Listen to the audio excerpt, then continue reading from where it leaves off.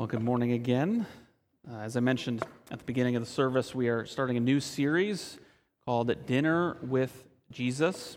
We'll be in this series through the church season known as Epiphany, which some of you may be familiar with that, but those who aren't, the church, much like our kind of everyday calendar, has a calendar as well, and there's different seasons that happen. And we just finished the season of, anybody remember the season that just ended, like last week? Big celebration. We do it every year. December 25th. Christmas. Season of Christmas. We finished that 12 days of Christmas. You guys familiar with the song? Started in the church. There were 12 days after Christmas to the day of Epiphany when the wise men came to Jesus. And so over the next handful of weeks, we'll be in the season of Epiphany leading up to Lent. And in this season, the church takes time and reflects upon how Jesus has revealed who he is to the world. That's kind of why the name is Epiphany, because when you have an epiphany, there's like a revelation. You kind of have a new insight. And that's what Jesus came to do, is to reveal, to show us who he is. And so we'll be doing that, and we'll be doing that in a very particular way, is we'll be looking at some of the instances where Jesus shares a meal with people. And meals are a very powerful thing. I mean, humans have been having meals since our existence, right? Like we've always been eating, but specifically we've used meals, this time where we sit down with other people, whether they're family or friends or acquaintances. We sit down with people and we use meals not just to enjoy food, but to have conversation, to get to know other people, to have them get to know us, to learn, to support, to care. All of that happens over the course of meals. Now, I know in our modern day, with the advent of fast food and drive-thrus, I know for some of us, especially if we've got kids, our meals have become, what do you want from McDonald's? And here, let me hand it back to you in the back seat. And that's like what we've become with our meals. But when we do have the opportunity to sit down at a table across from other people, meals are very powerful. And wouldn't you know it, Jesus, he knew the power of meals, and he used meals in his ministry to get to know people, but more importantly, for them to get to know him. And so we'll be looking at some of those instances where meals are used to teach us about who Jesus is and what he's done for us and what it means for us to follow him. So today we look at an instance from Luke chapter 5 where we see eventually Jesus have a meal with a man named Levi and his associates. But there's also some things before the meal that we'll reflect upon. But in this interaction, in this story of Jesus and Levi, we see a few really important things. First, we see who did Jesus come into the world? Do you want to go back to the first slide? That's all right. Who did Jesus come to embrace? Then we see for what purpose, like why did Jesus embrace the people he embraced? And ultimately we'll see who's in with Jesus. Because as with everything, there's people who are in and there's people who are out. Who are the people that are in with Jesus? Those are the things we'll see in Luke chapter 5. So we'll go ahead and now we'll go to this next slide here. Luke 5 verse 27, as we see who did Jesus come to embrace, to invite, to welcome. Luke 5:27 says this, after this, Jesus went out and saw a tax collector named Levi sitting at the tax booth. And Jesus said to him, follow me. Now, we may skim past these words and think that there's nothing super important, but actually there's some incredible power and depth to what's going on here. Luke, as he tells this story early in Jesus' ministry, he wants us to know for certain that this man Levi is what? What is his job? Tax collector. And he's like, so he's a tax collector, and he's sitting at the tax booth. So he's doing his job, and he wants to make very clear that this man Levi is a tax collector, which to us is like, great, so this guy works for the IRS. It's so much worse than that. It's so much worse than that, because in that day and age, tax collectors were some of the most hated people in society. They were hated by their Jewish brethren because they were turncoats. They were Jewish people who grew up and decided, I want to make a buck, and how I'm going to do that is I'm going to turn on my family, on my friends, on the people who are closest to me in my community, and I am going to work for the government that has come in, the invading army that is controlling our land and that takes taxes from us and says we have the privilege to live if we pay them. And they say, I'm going to work for them. And I'm going to go door to door, and I'm going to go through the community, and I'm going to make sure that you pay your taxes to this government that you hate, and I'm going to work for them. Also, I'm going to make my money by charging you more. So, they were invited to all the cool parties, right? They were everybody's best friend. No, they were despised by the people they grew up with. But on the flip side, they worked for the Romans, and you would think, well, surely they would be liked by them. No, they weren't. They were looked down upon. They were maybe even kind of like eyed with suspicion, even by the people they worked for, because they were seen as untrustworthy. They were seen as deceitful. They were seen as liars. They were looked down upon and seen as less than. So really, they were disliked by everybody except fellow tax collectors. Like, that's really the only friends they had were fellow tax collectors. And who does Jesus say he wants to be his disciple? This tax collector.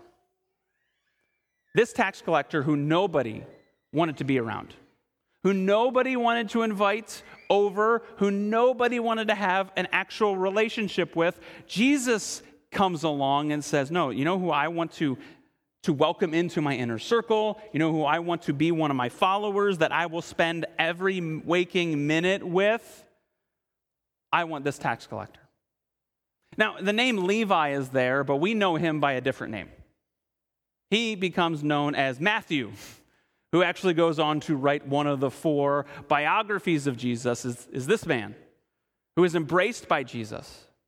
And again, this may seem like a seemingly small detail, but it really shows the fundamental nature of who Jesus came to embrace. And Jesus came to embrace, to welcome, to call, to make sure they knew they were in his family. He came for the unworthy. That's what Levi was. He was an outcast. He was hated. He was despised. And everybody he knew would look at him and say, you're unworthy of love. You're unworthy of my affection. You're unworthy of my relationship. You are unworthy. But Jesus comes along and says, I want you to be with me. I want to welcome you. I want to embrace you, even though everyone says you are unworthy. That is astounding and amazing that that's who Jesus came to welcome. Now, I want us to think for a second here about reputations, because we care about our reputations. You may not admit it, but all of us, to one degree or another, care about our reputation. Now, you may say, I don't care what those people think about me. All well and good. But I can guarantee you, you have at least one or a handful of people that you care what they think about you, right? Like, you are not a sociopath. You care about what a certain group of people think about you, right? Like, that's a part of being human. And I think one of the things when we think about our reputation with those people that we want to make sure view us well, view us rightly, welcome us, I think one of the things deep down is we don't want to be associated with unworthy people. And that definition is going to change for all of us. Maybe for some of you, it's a person who comes from a certain background or does a certain practice, and you're like, well, the people I care about, if they knew that I was like hanging out with them, if I talked to them, if I was friends with them, man, they would look at me and they would not approve. That could be a person of a certain political party that you're like, if I associate with them, my closest people, they're going to look down on me. I know. Michigan, you guys are all excited from, 2 weeks ago, however long it was, national championship, whatever. How many of you are like, yeah, I want to be friends with Ohio State Buckeyes? Like, you would probably look at other people and be like, what are you doing? You're insane. You're crazy. Except for the fact if you would gloat over it, right? If you kind of rub their nose in it. But no, we all have unworthy people that if we're associated with them, if we are seen to be around them, or even be friends with them, we would be like, man, I'm worried about that. What was Jesus worried about? Because Jesus was worried about his reputation too. Or he cared about his reputation, I should say. You know what Jesus wanted his reputation to be? He wanted it to be this. Jesus, above all else, wanted to be known. He wanted his reputation. When people heard Jesus, you know what he wanted them to think? Friend of tax collectors and sinners. You know who wanted his reputation to be friend of unworthy people? Jesus did. And so if you're here today and you think to yourself, I am unworthy. Like I kind of relate to these tax collectors where I'm overlooked, where I've felt discarded, where I've felt unloved by so many people. I've got a really good news for you. Jesus, he wants you to be with him. Now, here's a question that I want to ask you, though, for all of us that follow Jesus. And it may be an uncomfortable question. Do you want your reputation to be friend of tax collectors and sinners? Do you want that to be your reputation? To be a friend of the unworthy? I think it's a challenging question for us to ask ourselves, but here's the truth. Jesus wanted his reputation to be that, and we're invited to let that be ours too, because that's who Jesus came to embrace. But he goes on. We're going to go to the next slide. We see not only that he embrace the unworthy like Levi and like these tax collectors, but he does so for a purpose. He does so with an intention. And here's what we see in verse 28 to 29. He says, and leaving everything, this is Levi, leaving everything behind, he rose from his tax booth and followed Jesus. And Levi made Jesus a great feast. This is where the dinner comes in his house, and there was a large company of tax collectors. Remember, they're only friends. Tax collectors' only friends were other tax collectors. And so Levi is like, well, I want to have Jesus over for dinner. Who am I going to invite? Well, let me invite all these other tax collectors who nobody else is inviting, because Jesus seems to like me. Maybe he'll like them too. And others, all the tax collectors and others, they were reclining at table with Jesus. See, here's why Jesus embraced the unworthy Levi. He embraced him in order to change him and lead him into true life. Like, that's really what Jesus was doing. As he embraces Levi, he is then coming into his life and changing him, not leaving him where he is, and calling him, inviting him into the true life that Jesus has. Like Luke, whenever he says that someone leaves everything and follows Jesus, he says it repeatedly in his gospel. That is code word for a really churchy word that maybe you've heard before. It's this word, repentance. Like, that's what Luke means when he says that Levi left everything and followed Jesus. He repented. And when we think about repentance, again, some of us may have grown up hearing that word, and maybe we have ideas about what that means. Part of what that means surely is recognizing I have sinned, and I'm turning away from sin and turning toward Jesus, who has forgiven me, has embraced me, and I follow him. But if I want to add kind of another layer to it, to repent, or as Jesus says, to leave everything and follow him, it always involves a reorientation and reprioritization. This is what it means to follow him. It means to reorient and reprioritize. This is what we see Levi doing. First, we see this reorientation. Like all of us, every human being, we are oriented. We live our life toward a certain end. All of us have an idea of what the good life is. And whether you realize it or not, you make decisions, and you don't make decisions based on where you are oriented, based on how you say, this is the goal of life, this is what the good life looks like. And to reorient and to repent is to orient our life and says, you know what the good life is? The good life is following Jesus. The good life is saying, where is Jesus? And I want to go to where he is.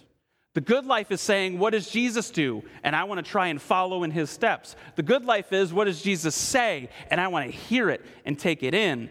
That is what it means to reorient and see that Jesus is the one who gives us the good life. But there's also the reprioritization, because we all have a priority list of where we're going to spend our time and our energy and our relationships and our money. You have a priority list of those things. And if you wonder what yours is, look at your Google Calendar or whatever calendar device you have and see, where do you spend the most time? Look at your bank account and say, where do you spend the most money? And I can guarantee you, it will show you what your priorities are. And to turn to Jesus is to prioritize the things he prioritizes. To reprioritize is to say, I want to seek the approval of Jesus and let everything I do follow after that. Because you're chasing somebody's approval. And you make decisions based off of that. And to repent, to reprioritize is to say, I want Jesus' approval to be the thing that guides me, that leads me, that dictates everything in my life. And it may seem simple, but that's what Levi was doing. Levi was saying, I want everything in my life to be about Jesus. I want my life to be focused on his goal, to be focused on his way, and to follow him in every aspect of my life. And that's why Jesus embraces, is to lead people into that type of life. Now, you may be sitting here and thinking, great, Pastor Andy, that's what Jesus wants from us. But what if I don't want to do that? Like, my life's pretty comfortable. I like my priorities. I like how my life's going for the most part. Doesn't Jesus love me the same no matter what? And to that I say, absolutely. If you don't reorient your life and say, I'm all about following Jesus and reprioritize your life around the priorities of Jesus, here's what I want to let you know. Jesus does not love you any less. His forgiveness is not taken away from you one single bit. But here's what I would caution you, that is a dangerous place to be. Because at best, you will simply remain immature. You'll remain immature in your faith. You even, from God's perspective, will remain immature as a person. Because you won't be led into the fullness of how God has made you to be. But at worst, over time, and I've seen it so often as a pastor, so often for people who continually refuse to reorient around Jesus, to reprioritize around Jesus, over time, eventually they say, why do I even need Jesus? And they walk away altogether. At best, we remain immature. At worst, we say, Jesus, I don't need you anymore. But Jesus comes to you today, just like he did to Levi, and he invites you.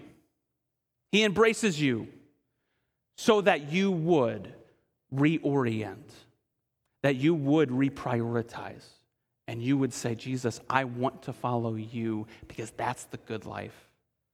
And that's his promise to you, is that as you lean into him, as you give yourself over to him, you will experience the fullness of life. Like the life that you and I have experienced apart from Jesus is not the fullness, is not the full life. It may be good for the moment. We may have fun.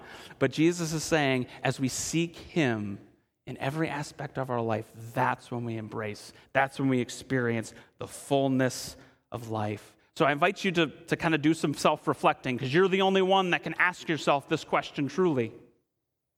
No matter who you are, no matter if you've been following Jesus for 5 minutes or 50 years, we all need to ask ourselves this question: what in your life needs to be reoriented. Because we all are out of whack somewhere, every single one of us. We all have our lives oriented to something that is apart from Jesus. So where is it for you that you need to be honest with yourself and say, man, I need to shift that? Where in your life have you put priorities not in the proper order? You've taken a good thing and made it the ultimate thing. You've put it in a place where only Jesus should be. What have you done? Where has that happened for you? And to ask yourself that question. Because it's when we ask ourselves that question is where Jesus begins to lead us into the good life, into the true life we desperately want. That's why Jesus has embraced us, to lead us and to change us. You can think of it this way, that Jesus has met you where you are. I don't care where you are, he meets you there. Whether you feel like you're at the top of the mountain or you're at the bottom of the valley, Jesus has met you exactly where you are and has loved you where you are. But he doesn't want you to stay there. He doesn't want you to remain unchanged. And so he calls you to follow him. But there's one more thing we see in this kind of interaction, is that not only do we see Jesus, who is he come to embrace? The unworthy, the overlooked, the lowly, the tax collectors. And he's done so for a purpose, to embrace them so that they are brought into true life. But fundamentally what we see is this, is Jesus has a clear dividing line. Like Jesus is, as one theologian has put it, the most inclusive, exclusive person to ever live. He is the most inclusive, exclusive person to ever live. Because there is a line of who's in and who's out with Jesus. There is with everybody. You have a line in your life of who's in and who's out. And it's the same way with Jesus. Where's that line for Jesus? Who's in? Who's out? Here's what we see as he's teaching at this dinner. He says these words. Oh, jumped ahead. There we go. And the Pharisees, the good guys, as they and their scribes grumbled as they saw Jesus, they grumbled. They were upset.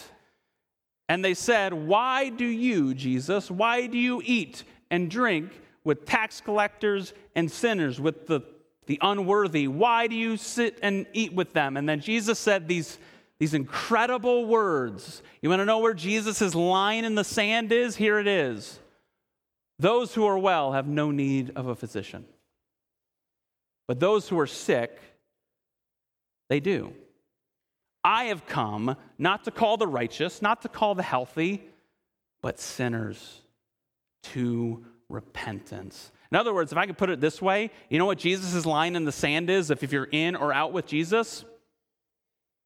If you're an unhealthy sinner, tax collector, unworthy, Jesus says, you're in. I came for you. I am the good physician to bring you healing. But if you're here today and you are a good person, if you're healthy, Jesus, he doesn't mean anything to you because you're good. You don't need him. Now, here's the irony. You do need him. Because what Jesus wants to communicate to us is this, that all of us are sick. It's just whether or not we see it. All of us are unwell and unworthy. It's just whether or not we've opened our eyes and admitted it. And Jesus says, until you can admit that, until you can admit there is nothing good in me on my own, I am weak, I am broken, I am a sinner. Until you admit that, Jesus makes no sense to you. But if you're here today and you recognize, I'm a mess. Like I have made a train wreck of so many relationships. I have done things I am ashamed of, and I am unworthy of anybody to love me if they know the real me. If that's you, Jesus says, I've come for you, to embrace you, to love you, to forgive you. That is Jesus' dividing line. That is who is in Jesus' kingdom. The people who are lowly and unworthy. Prophet Isaiah, some 700 years before Jesus, puts it this way, and maybe these are familiar words to you. Says this, talking about what Jesus would come to do. Surely Jesus took our pain and bore our suffering, yet we considered him punished by God, stricken by him, and afflicted. But he was pierced for our transgressions. He was cursed for our iniquities, our sins. And the punishment that brought us peace was on him. And by his wounds, we are, say it with me, healed. I want you to notice two things in this. One, I want you to realize the cost of your sin. The cost of your sin was not light. The cost of your sin and my sin is the death of God's Son. That is how bad we are. That's how bad I am. That's how bad you are. But don't stay there. Because if you just stay there, that is a guilt and shame-ridden place. But we need to recognize that there is a badness in us that is so dark. But notice this, that Jesus came to heal even that. He did so willingly. Because Jesus loves you. That's why he did this.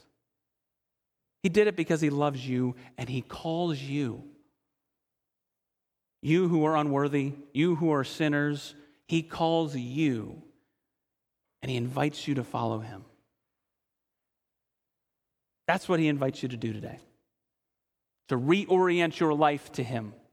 To reprioritize your life around his priorities, and he promises that as you do that, you will experience the good life. But even as you stumble to do that, and you will, know this, he has healed you. And the only way you see how amazing that is when you see how much you are in need. But that's who he's come to save. He's come to embrace the unworthy. Like Levi, like me, and like you. Amen.